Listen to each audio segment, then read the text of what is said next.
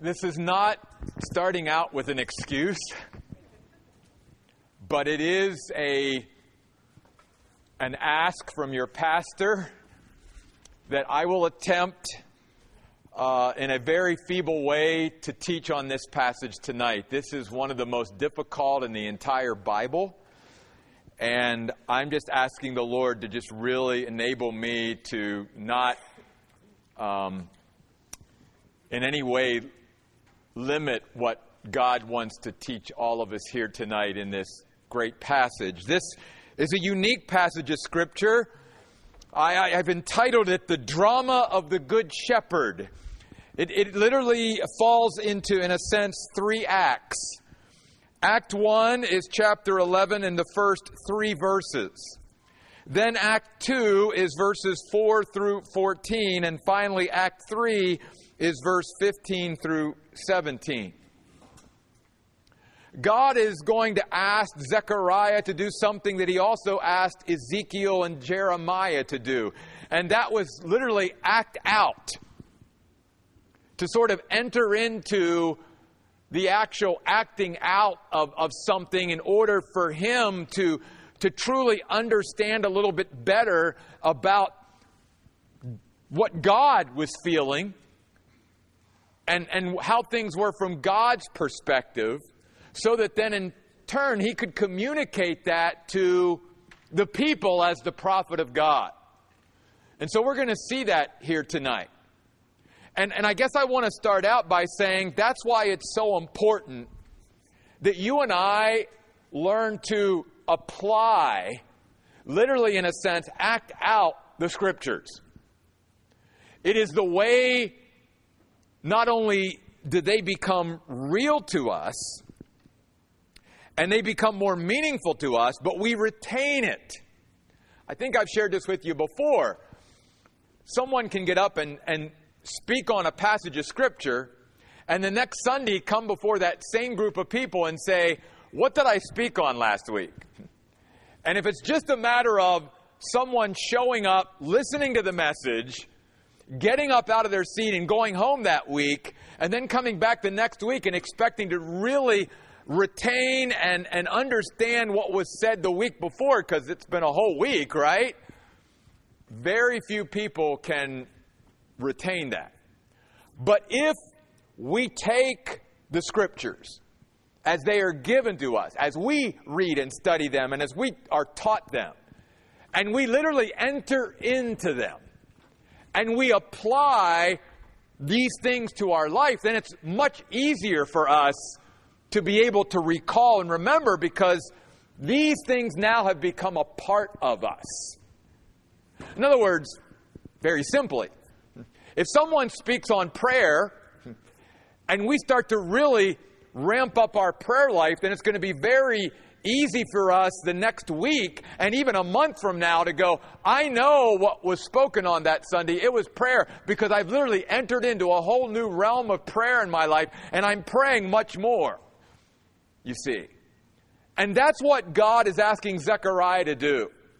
Because here, God is reminding us that He wants to be our shepherd. He wants to be a shepherd to His people. But one of the things that you're going to see here is that when God sent the Good Shepherd to His people, the Good Shepherd was rejected by His people. And you remember that as Jesus was even on His way to the cross, Jesus turned to women who were weeping and wailing because of Him going to the cross. And remember what He said to them? He said, "Don't weep for me. Weep for yourselves and your children, because of the judgment that's going to come." And we know that in 70 A.D., just about 35 years after Jesus was rejected by His people and crucified, the Roman Emperor Titus came in with the Roman legions and literally destroyed Jerusalem. In fact, Jerusalem was under siege for 4 years, and they tell us in history that over 1 million Jews died during that 4-year siege by the Roman Empire. What we have starting out here in Act 1 of this drama of the Good Shepherd is the reality of the judgment that is coming upon the people who reject their shepherd.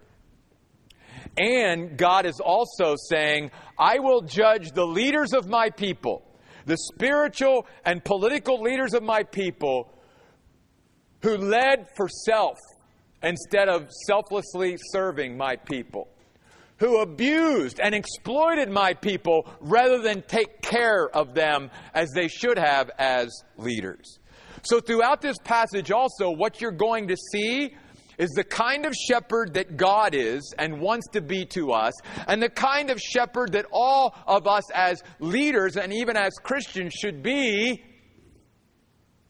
because He gives us the characteristics of the shepherd here in this passage of Scripture. But first of all, let's go to Act 1. I'm just going to read these 3 verses.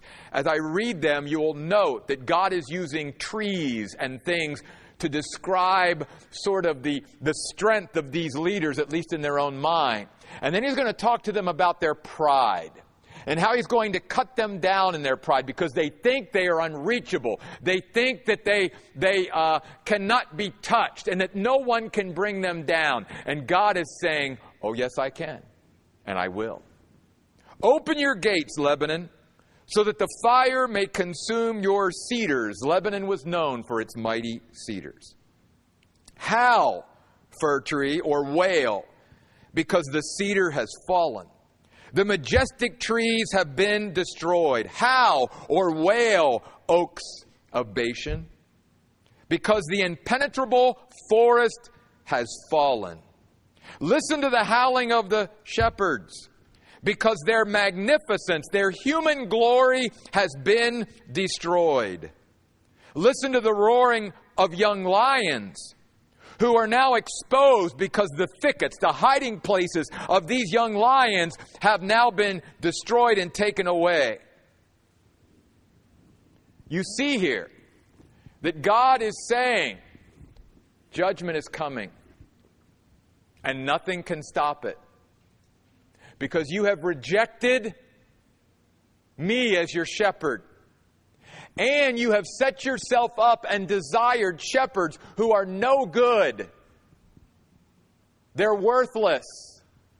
They abuse my people. They exploit my people. And they have this pride to them that needs to be taken away. We think today and throughout history about spiritual and political leaders that were so lifted up in pride that they felt like they could not be touched. Like no one could bring them down. And God is saying, oh yeah, I can bring you down anytime I want to. So a couple things here then in Act 1 that I think you and I need to be aware of. We need to be aware of pride in our life. We need to make sure that we are always staying humble before the Lord, cultivating humility. It's one of the things that God looks for in His shepherds, in His leaders.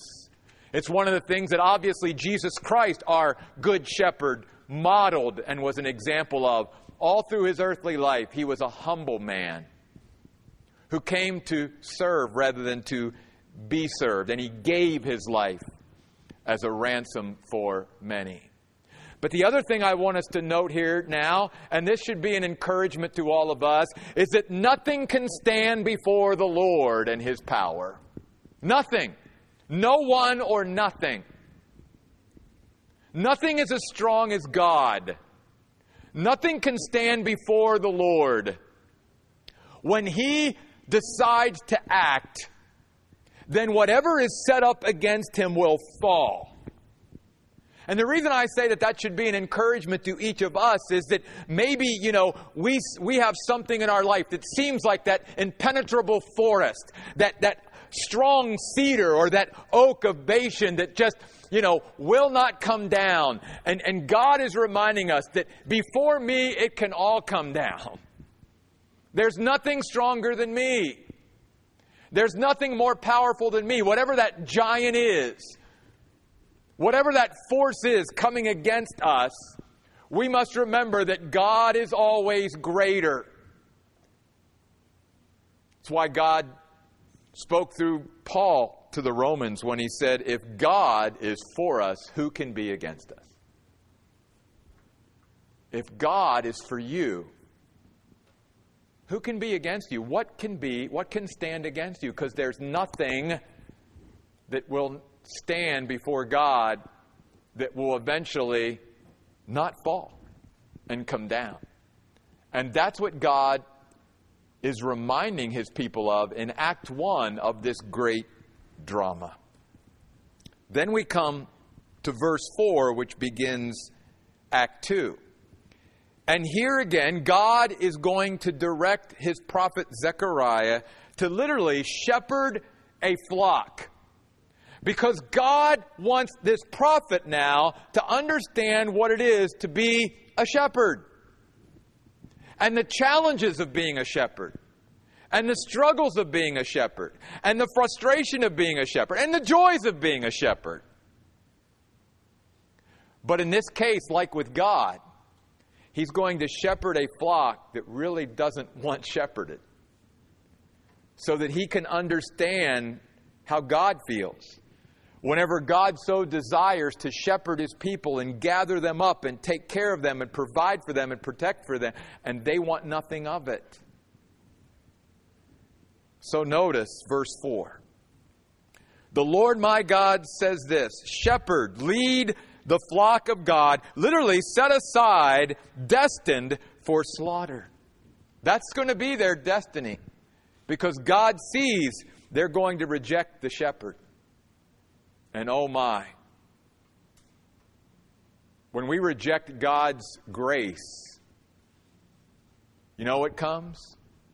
What comes is what we deserve. See, here's an important point.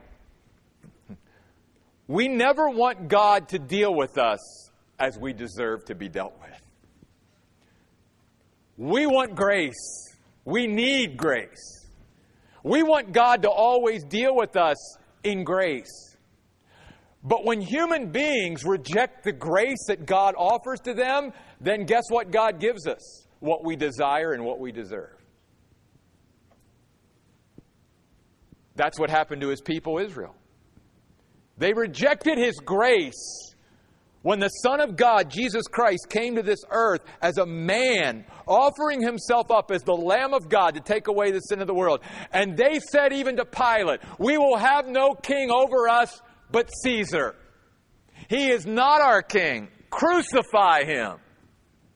And God said, fine. You reject the shepherd that I've offered to you, this good shepherd that is full of grace and truth, then I will give you what you deserve. I will give you leaders that you desire and deserve, who will never treat you as good as I would treat you. See, it's a dangerous place when we settle for less than what God wants to give us. Because then we end up getting what we deserve. And we have to, in a sense, then go through the consequences of those choices because we didn't wait on the Lord to bring his best to us. And that's exactly what happened to the people of Israel. So I want you to see, though, here, how God is calling out his prophet now to be a shepherd. God, I'm your prophet. I'm not a shepherd. I want you to enter in, Zechariah. I want you to begin to understand a little bit better by actually becoming a shepherd of what it's like. So then notice what God says in verse 5. He says, here's the problem with these other shepherds. They buy their flocks to just slaughter them. And they're not held guilty or accountable by anybody. Those who sell them, because these worthless shepherds, these bad shepherds, they weren't shepherding the flock to help them. They were shepherding the flock to fleece them, to use them for their own gain. And they even say, blessed be the Lord, for I am rich. Oh, be wary of counting on material, physical things and thinking that that's always a blessing from God. Because that's what the bad shepherds did. Look at all that we've got. God must be blessing us. No, He's just letting it all pile up to be a testimony and a witness against these bad shepherds. Notice, their own shepherds have no compassion for them. Wow. Can I say, this is one of the characteristics of the Good Shepherd, and this is what God calls us to be. He wants us to be a compassionate people. He is compassionate towards us. He literally is willing to enter in and feel the pain and empathize and sympathize with us. It is why Jesus Christ, the Lord of glory, took upon Himself humanity and humbled Himself and wrapped Himself in human flesh, so that no human being could ever say, God, even though it may be intellectually or in your great wisdom, and that you know all things, that you can understand what it's like to be human, but you went beyond that. You actually became human, so that none of us could ever say, we don't know, you don't know, God, what it's like to be human. God can say, oh, yes, I do. Because I have compassion.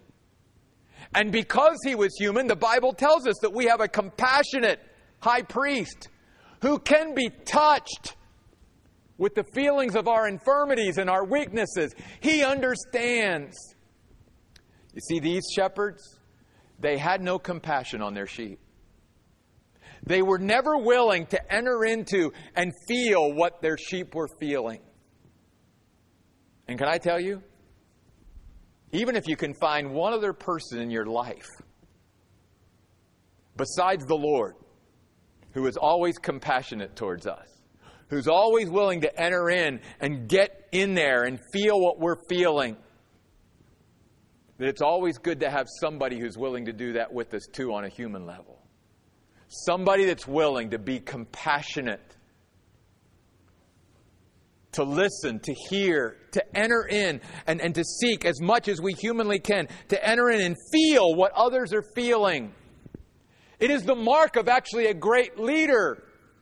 It's one of the things that God calls His leaders and His people to be, are people who have compassion. They had no compassion. So God says, because you've rejected me, there's coming a point where I will withhold for a time my compassion on the people of the land. Instead, I will turn every last person over to his neighbor and his king, and they will devastate the land, and I will deliver it from them. You didn't want me, so I'm going to turn you over to others who will never treat you like I wanted to treat you.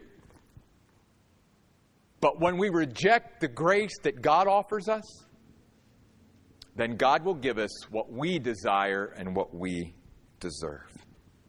So notice verse 7. Zechariah says, so I began to shepherd the flock destined for slaughter. Notice, Zechariah is now God's representative. He's entering into shepherding. I know I'm just going in all these different directions, but I apologize for that. But I just wanted to say this at this point. However you can enter into the things that God is speaking to you about, do it. It makes the Bible come alive. However you can apply it, however you can bring it in and literally experience it yourself, it makes it so much more meaningful and valuable when we can do that. And so he was shepherding this flock, Zechariah, that was destined for slaughter. Notice, the most afflicted of all the flock. The ones that were truly hurting, if you will. Then he took 2 staffs, calling one pleasantness and the other binders, and he tended the flock. Now, doesn't this remind you, and we're going to turn there at the end, doesn't this remind you of Psalm 23? In Psalm 23, the shepherd has 2 staffs, or 2 sticks. Every shepherd did. A rod and a staff, they comfort me. The one staff was always used as a guiding stick. And the word pleasantness here speaks about God pouring out His favor and blessing. So the one stick is called pleasantness because it is God's desire to bless and favor His people, to lead them, if you will, to the green pastures and to the still waters. And that would be what one staff or stick or rod was used for. The other one was always used as a defensive weapon to protect the flock. It wasn't the same. It was different. It was a weapon more than it was a guide. And here God says, I want you to call this rod or staff binders for two reasons. One, it meant that God wants to bind us up.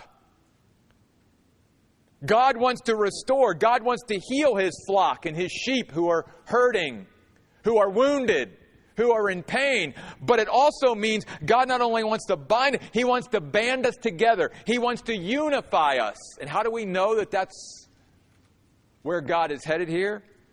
Jump ahead with me to verse 14. Then I cut the second staff binders in two in order to annul the covenant of brotherhood between Judah and Israel.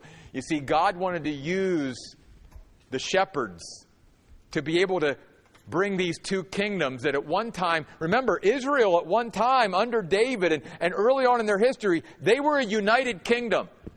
And it was only because they rejected God and rejected the leaders that God brought to them that they became a divided kingdom. You had Israel in the north and Judah in the south.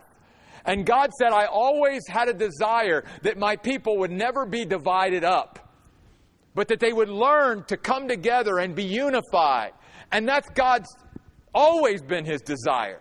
It's not just to lead His people to grazing and to feed His sheep, but also to unify them and bind them up and heal them and restore them and bring them together so that they can be one. One day that's going to happen. One day when the shepherd Jesus comes back even to His people Israel, they will no longer be a divided people. They will be unified under the one shepherd, Jesus Christ. Notice He says at the end of verse 7, and I tended the flock. The word tended means to lead to pasture in order to graze. Another thing that shepherds and leaders and even Christians we need to do is make sure that we are feeding ourselves, grazing on the great banquet, the lush green pastures that God is leading us to, and that we are allowing our shepherd to lead us to those green pastures. But also as Christians and especially as leaders, we need to make sure that we're leading others to those green pastures as well, so that they can be fed and so they can grow and be healthy. That's what good shepherds do. They not only have compassion on the sheep, but they make sure that those sheep are tended, that there's always food for the sheep. That there's always food for the sheep. Then he goes on to say this: a good shepherd will protect the sheep from bad shepherds. Notice what he did. I eradicated, or literally cut off, 3 shepherds in 1 month. For I ran out of patience with them, and indeed they detested me. They had nothing but contempt for Zechariah as a shepherd. And then I said, I will not shepherd you. What is to die, let it die. What is to be eradicated, let it be eradicated. As for those who survive, let them eat each other's flesh. Which, by the way, can I, without getting too gross or graphic, during the 4-year siege of Jerusalem, after they rejected the shepherd, Jesus Christ, literally the people of Israel resorted to cannibalism and ate each other's flesh within the walls of Jerusalem before Titus came in and destroyed it. Exactly what God is speaking about here. That was the consequence. Then, he says, I took my staff pleasantness and I cut it in two to annul my covenant, to withdraw my hand of protection that I had made with all the people. Now, God isn't saying here through Zechariah that I'm going back on a promise. Remember, covenants are 2 kinds of covenants in the Bible. They're unconditional, unilateral covenants that God makes with us or with others and says, I'm going to do this regardless of what you do or don't do. But there are other covenants in the Bible that God enters into with people, and they are bilateral covenants. Meaning God says, if you do this, then I will do this. And so God said to his people, if you do certain things, then I'll do certain things. But if you reject me and you continue to pile up your idolatry and you have no regard for me, then guess what I'm going to do? I'm going to, for a time, because I did make a promise to Abraham that was unconditional. I will always have you as my people. I will always come back and turn back to you, and I will always have a remnant. But for a time, I will withhold my hand of protection, and you will go into exile. And several times in Israel's history, they went into exile because they did not hold up their end of the covenant. And again, God did that, not because he didn't love them, but because he was using those times of exile where he withdrew his presence, if you will, from them, and he withdrew his hand of protection so that they would come back to him, so that they would realize what they had in him. They would realize how good they had it. Because sometimes isn't that the way it is, even with us? We think the grass is greener, if you will, like a sheep. And a lot of times it's not any greener over there than it was here, but that's the way people are today. It's always better somewhere else. Then I took my staff, pleasantness, cut it in two to annul my covenant, verse 10, that I made with all the people. So it was annulled that very day. And the most afflicted of the flock, who did keep faith with me. So notice, there was a faithful remnant, even at this point, knew that this was the word of the Lord. In other words, that faithful remnant understood that this was all prophesied and predicted by God, and it all lined up with what God said, so they weren't surprised by it. They knew it was coming. Just like God wants his people today to be. That even though we may see some terrible signs, if you will, and terrible consequences in our world and even in our country of people turning their back on God and rejecting God, we're not surprised by it because we understand God has said this is the way it will be. And yes, I will be with my people and I will protect my people and I will preserve my remnant. But folks, there are going to be these signs and these consequences and this chaos and this hopelessness in the world because it is part and parcel of what happens when nations and leaders and people reject the Lord. Verse 12, then I said to them, if it seems good to you, pay me my wages, but if not, forget it. And so they weighed out my payment, 30 pieces of silver. The exact amount that Judas sold Jesus for. You see, the significance here is that 500 years before Jesus came in Bethlehem, God, in a sense, was prophesying through the prophet Zechariah how Jesus would not be valued by those around him and how he literally would be valued for the price of a slave. You see, the significance of the 30 pieces of silver here is that's what a year's wages was for a slave. Wasn't much. So they were basically saying to Zechariah, here's what I think of your shepherding.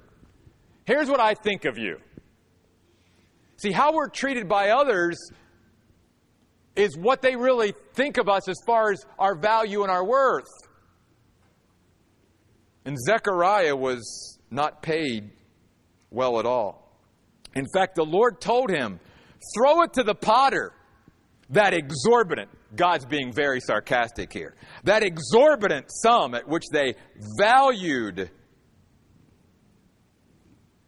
you.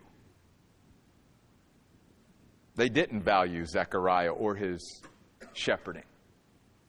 They didn't think much of it. So God says, well, don't even accept it.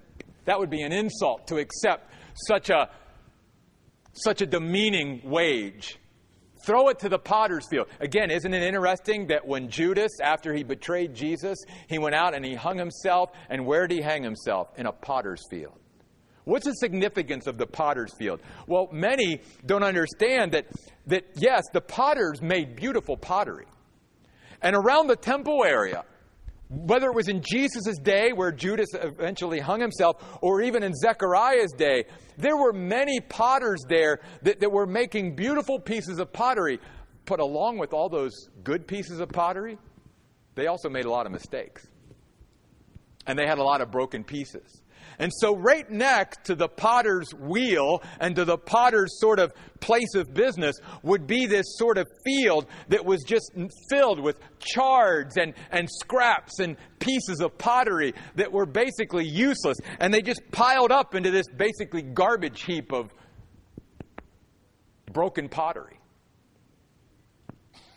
And that's where the Lord says, throw it, because God says basically, they don't have any value of you. And they didn't have any value of Jesus either. I mean, Jesus was literally sold to the Jewish authorities for 30 pieces of silver. What a slave, a yearly wage. The Lord of glory, the one who created the universe, the one who sustains the one who came to die for our sins. And he was sold for 30 pieces of silver. What do you think today? Let's run this out for just a minute because we have a little time. How many human beings, even right now on planet Earth, don't see any value in Jesus Christ at all? Because if they did, they would obviously live different. There'd be different priorities in their life, whatever. They don't see any value in him at all. Totally disregard him. Totally blow him off as if no big deal. And again, that's their choice. God gives us that choice. He gives us a free will. But one day they're going to recognize that choice. In fact, later on in a couple weeks, when we get to the last couple chapters of Zechariah, there's a moving passage where the Jews, when Jesus comes back, it hits them that as a people, as a nation, they crucified their Messiah. And they're weeping and they're wailing because they understand what a mistake they made. And they ask God to forgive them, and He does.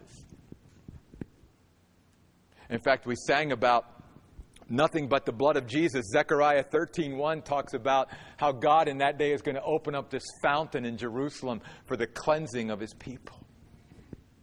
What a great picture. So you see it here. They did not value Jesus, and they did not value Zechariah. So Zechariah says, I took the 30 pieces of silver, threw them to the potter at the temple of the Lord.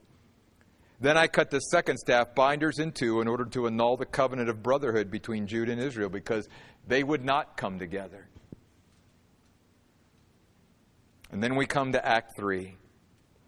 And here now God asks Zechariah, I don't want you to play the good shepherd now. I want you to play the bad shepherd. But because my people have rejected the good shepherd, the Lord Jesus Christ, I'm going to raise up the shepherd that they desire and that they deserve. Isn't that interesting? Why do we as humans do that? You know, Paul had that same problem with the Corinthians. Paul said, the more I love you, the less you love me back. And Paul's trying to say, nobody's going to care for you any more than I do, but there's no reciprocation here. Can you imagine how God feels? Whenever God has poured out Himself and His love and all of this, His compassion, and it's never received. So then you and I can begin to understand a little bit then how God feels whenever we experience that in our relationships.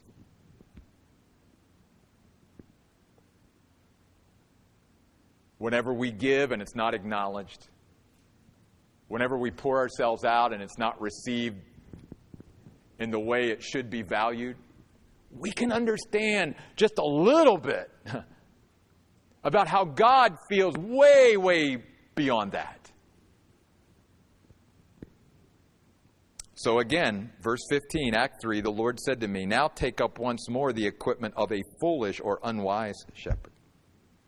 Because he said, indeed, I am about to raise up a shepherd in the land who will not take heed to the sheep headed to slaughter. And beginning here, by the way, in verse 16, besides having compassion on the sheep and tending the sheep, here now are the characteristics of a good shepherd. The kind of shepherd that God is to us, and the kind of shepherds and leaders and people God wants his people to be. What's the characteristic? Just the opposite of what these foolish shepherds were, or the foolish shepherd that God was going to raise up. And why again was God raising him up? Because they rejected God in his grace, giving them the good shepherd. And so now they were going to get the shepherd that they desire and that they deserve. First of all, they took no heed to the sheep. It meant they didn't pay any attention. It was like they weren't even there, like they looked past them. God says, I never look past you. I always keep my eye on you. You're the apple of my eye. We saw that in Zechariah. He's always paying attention to us. And a good shepherd always pays attention to his sheep because he wants to make sure that they're protected and that they're provided for and that there's no harm that comes to them. Then he says also, another characteristic is they will not seek the scattered. A good shepherd will. A good shepherd will always go after the one that's wandering, the one that's hurting, the one that's maybe in need of a little bit more attention at that time. But the good shepherd always goes after that one, because that one is just as valuable as Jesus said the 99 that I left to go after that one, because everyone is equally valuable in God's sight. And then will not heal the injured. A good shepherd always brings healing to his sheep. You know who good shepherds are in our lives? Well, first of all, the Lord is. You know why? Because he always brings healing. Meaning every time we come into his presence, he wants to refresh us. He wants to restore us. He wants to build us up. He wants to say good things to us. He wants to encourage us. He wants to heal us and comfort us. You'll be able to tell who the good shepherds, in a sense, are in your life because they will always bring healing to you. They will always be around you to encourage you and support you, comfort you. That's what shepherds do. That's who the Lord is. And then notice, moreover, the bad shepherd will not nourish the one who's even healthy. Good shepherds always make sure that their sheep have nourishment. Because notice, the bad shepherd will nourish the one that's healthy, but for his own ends. Not for the good of the sheep, but for him. Instead, he will eat the meat of the fat sheep. He only fattens the sheep up to fleece him, in a sense. To feed off of him for himself rather than to do his best for his sheep. And tear off their hooves. Oh, what a graphic picture that is. So notice, Yahweh, verse 17, is not oblivious to the shepherd who abuses and exploits his people. No, he started out this chapter with howling and wailing, and he ends this chapter with a woe. Woe to the worthless shepherd who abandons the flock, who leaves, who forsakes the flock. That's not what good shepherds do. Good shepherds never abandon their sheep. And then God says this, may a sword fall on the arm of and his right eye. May his arm wither completely away and his right eye become completely blind. What's God saying here? What God is saying is, I'm going to completely incapacitate him so that he can no longer be a shepherd to hurt my people. By taking away his right eye, symbolically, in his right arm, he's basically saying, this worthless, evil shepherd who's hurting my people will not be able to perform his duties as a shepherd any longer without an eye and without his right arm. So I'm cutting him off, so that he can no longer hurt my people. Keep all these principles and things in mind from Zechariah 11 and go in closing with me to Psalm 23. Because I want you to see, by way of contrast here tonight, the Lord, our shepherd. And what a great shepherd we have. The Lord is my shepherd. I lack nothing. He takes me to lush pastures. He leads me to refreshing water. He restores my strength. He leads me down the right paths for the sake of His reputation. And even when I must walk through the darkest valley, I fear no danger, for You are with me. Your rod and Your staff reassure me. You prepare a feast before me in plain sight of my enemies. You refresh my head with oil. My cup is completely full. And surely Your goodness and faithfulness will pursue me all my days, and I will live in the Lord's house for the rest of my life. If I could encourage you, I would ask you to do this. I think it will be an encouragement to you. For the next week, just a week, every day for a week, read Psalm 23 and remind yourself of the goodness and greatness of the shepherd that we have. Let's pray. God, thank You. Though this chapter was in some ways very dark and filled with judgment, God, I pray tonight that these folks that I love dearly got something out of this chapter. That God, in some way, You were able to override my lack in order to bring something to them that could build them up as Your sheep and refresh them and nourish them. And God, I pray tonight that we would just be reminded of what a good shepherd we have. He has such compassion on us. He tends us every day. He's always there to heal us. He's always there to protect us. He never abandons us. In fact, He even said, I'll never leave you nor forsake you. Oh, such a great shepherd. God, I pray tonight that we would just follow our good shepherd and let His rod and staff continue to reassure us each and every day.